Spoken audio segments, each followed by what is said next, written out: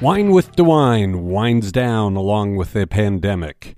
Politics puts Ohio's name, image, and likeness bill for college athletes into jeopardy, and with it, Ohio State University's recruiting ability. And the Ohio House wants to criminalize disobeying a police officer. It's the Wake Up Morning News Briefing from Cleveland.com and the Plain Dealer for Monday, June the 28th. I'm the editor, Chris Quinn. At the height of the coronavirus pandemic, Ohio Governor Mike DeWine's briefings attracted hundreds of thousands of viewers, providing an anchor of stability in an unpredictable world. As of last week, DeWine had held 168 news briefings to update the public on the coronavirus crisis.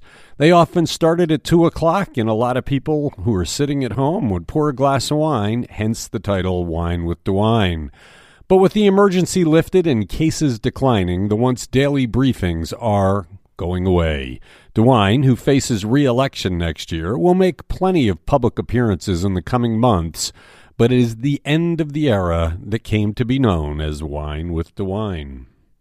Supporters of an Ohio Senate bill that would allow college athletes to make money off their names and likenesses are trying to find another way to get the bill across the finish line after it was derailed when the House added a divisive amendment that would ban transgender student athletes from girls' sports. The fate of both measures is uncertain as the legislators are wrapping up their work this week, passing a flurry of bills and trying to finalize a state budget before starting their summer recess. Governor Mike DeWine said Friday he opposed the part of the bill dealing with transgender athletes, saying those decisions should be left to educators. The Senate wants to pass the bill for name, image, and likeness in such a way to make it effective July 1st so that Ohio State can compete with other states who also are starting on July 1st. The bill allows college athletes to profit off their name, image, and likeness in a way that until now has been prohibited.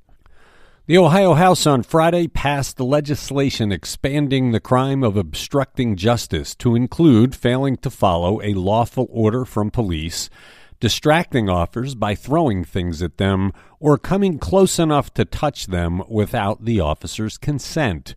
Supporters say the bill is meant to protect law enforcement and prevent confrontations with protesters from escalating.